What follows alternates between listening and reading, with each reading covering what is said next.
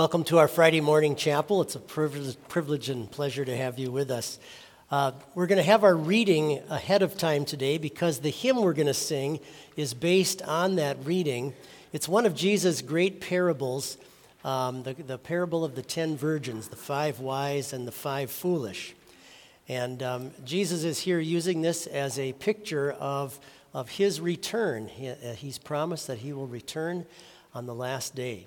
And our preparedness or being ready for that. So let's hear the reading. We'll have our devotion on that following, but then after the reading, we'll sing the hymn. Jesus said, "The kingdom of heaven shall be like 10 virgins who took their lamps and went out to meet the bridegroom. Now 5 of them were wise and 5 were foolish. Those who were foolish took their lamps and took no oil with them. But the wise took oil in their vessels with their lamps. But while the bridegroom was delayed, they all slumbered and slept. And at midnight a cry was heard, 'Behold, the bridegroom is coming, go out to meet him.' Then all those virgins arose and trimmed their lamps. And the foolish said to the wise, 'Give us some of your oil, for our lamps are going out.' But the wise answered, saying, 'No, lest there should not be enough for us and you, but go rather to those who sell and buy for yourselves.' And while they went to buy, the bridegroom came, and those who were ready went in with him to the wedding, and the door was shut. Afterward the other virgins came also, saying, 'Lord, Lord, open to us.' But he answered and said, 'Assuredly I say to you, I do not know you. Watch therefore, for you know neither the day nor the hour in which the Son of Man is coming.'" Now the hymn that we're about to sing, based upon that text, a beautiful hymn written by a Lutheran pastor in the 1500s named Philip Nicolai, and it was put to music by, the setting we have is by Johann Sebastian Bach. And we're going to sing the first 2 verses. Just a little explanation. The word Zion in here is a way of, oftentimes in the Bible, referring to the believers in Christ who are waiting for him. And Jerusalem is also a term that's sometimes used for that as well. So let's now join together in singing the first 2 verses of our hymn.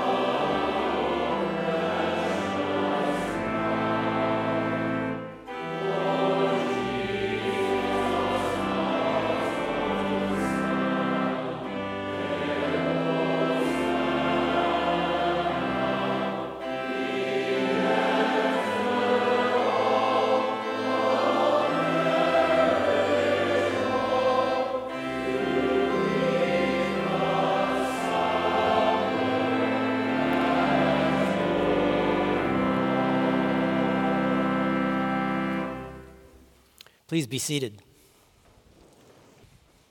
Years ago, when I was living in Minneapolis, my father came to visit and had driven up the highway from Mankato, and on his way apparently had observed an accident.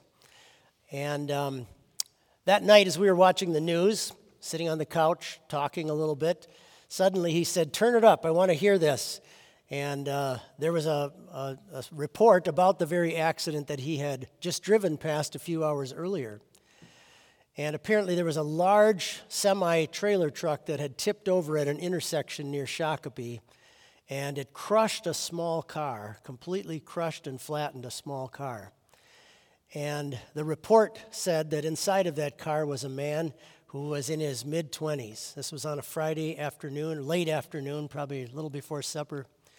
And this man had just been killed instantly. And I remember my father was very interested in this, and we listened to the whole report. And then he said, "Just think of that guy.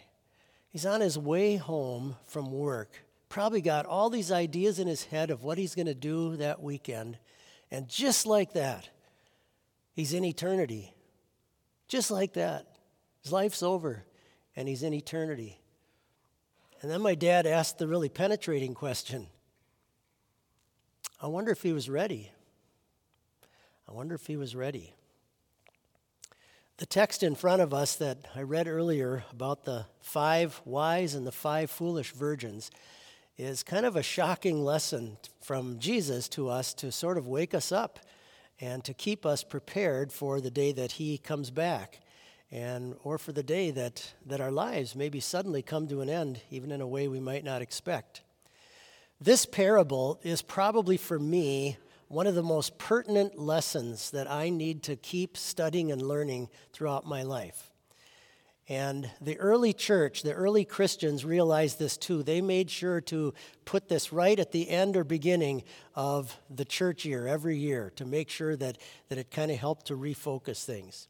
Now let's notice some important details first about the 5 foolish virgins, because really the lesson for us to learn is in their situation, mostly.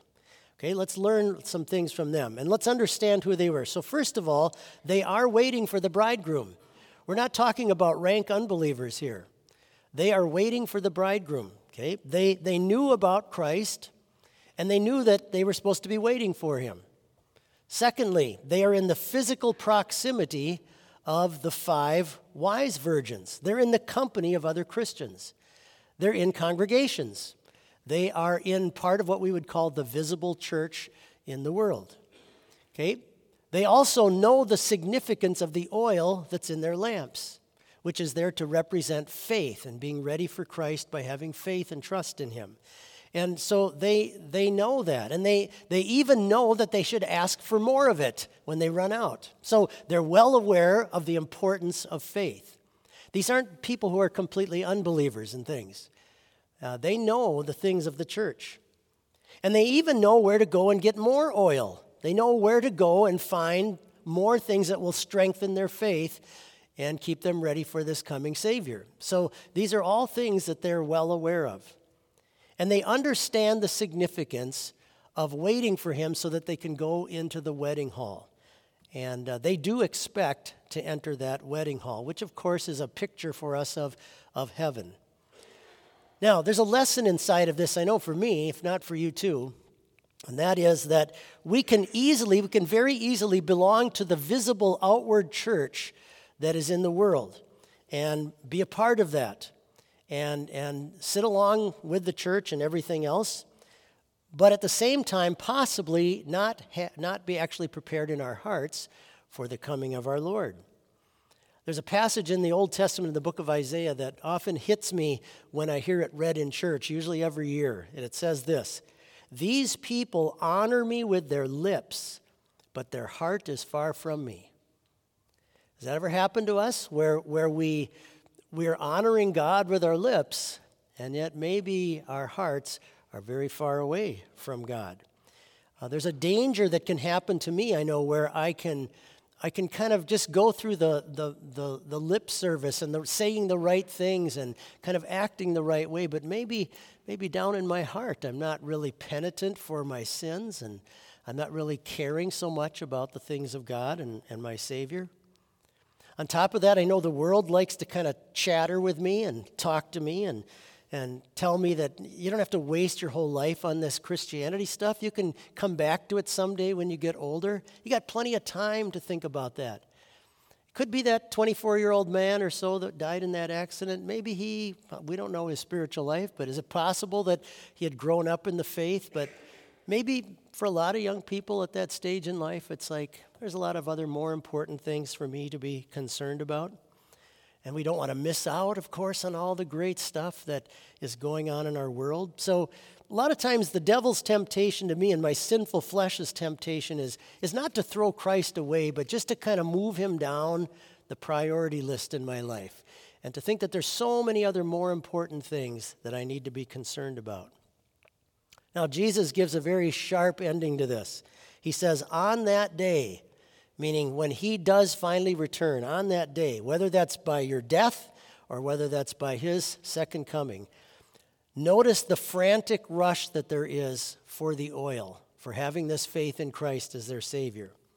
When the warning cry goes out, now for these 5 foolish, it's too late.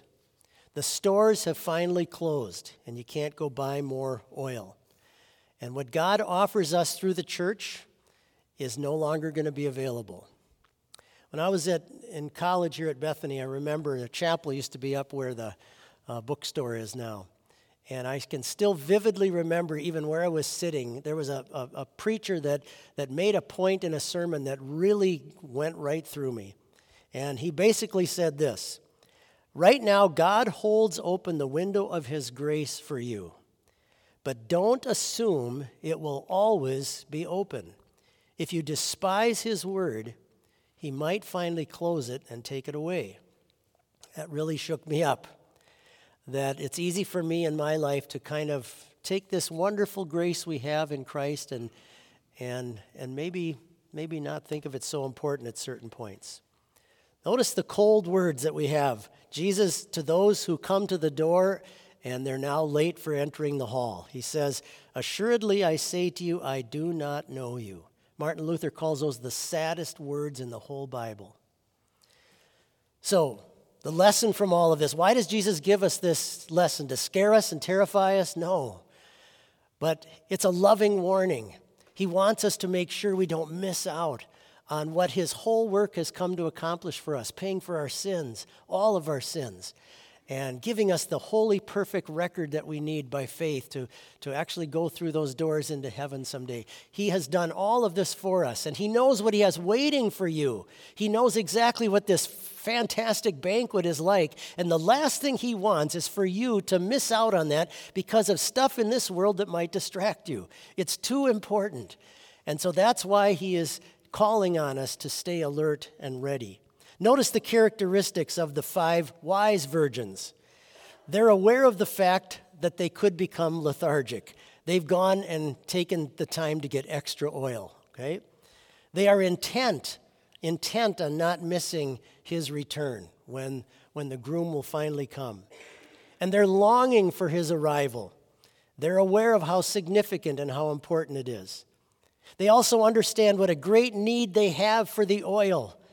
They realize the oil is everything. Having faith in Christ as our Savior, not in yourself, is everything. The oil is so significant and so important. And they're not just kind of taking all of this for granted. Just think of the final excitement that we will have when we cling to Christ as our Savior, to walk through those doors of heaven and to see this tremendous feast and banquet of the Lamb that will be celebrated in heaven. Your loving Savior doesn't want you to miss that. Amen. Let us pray. Lord God, Heavenly Father, send forth your Son, we pray, that he may lead home his bride, the church of believers, that we, with all of your saints, may enter into your eternal kingdom. Through Jesus Christ, your Son, our Lord, who lives and reigns with you in the Holy Spirit, one true God, now and forever. Amen.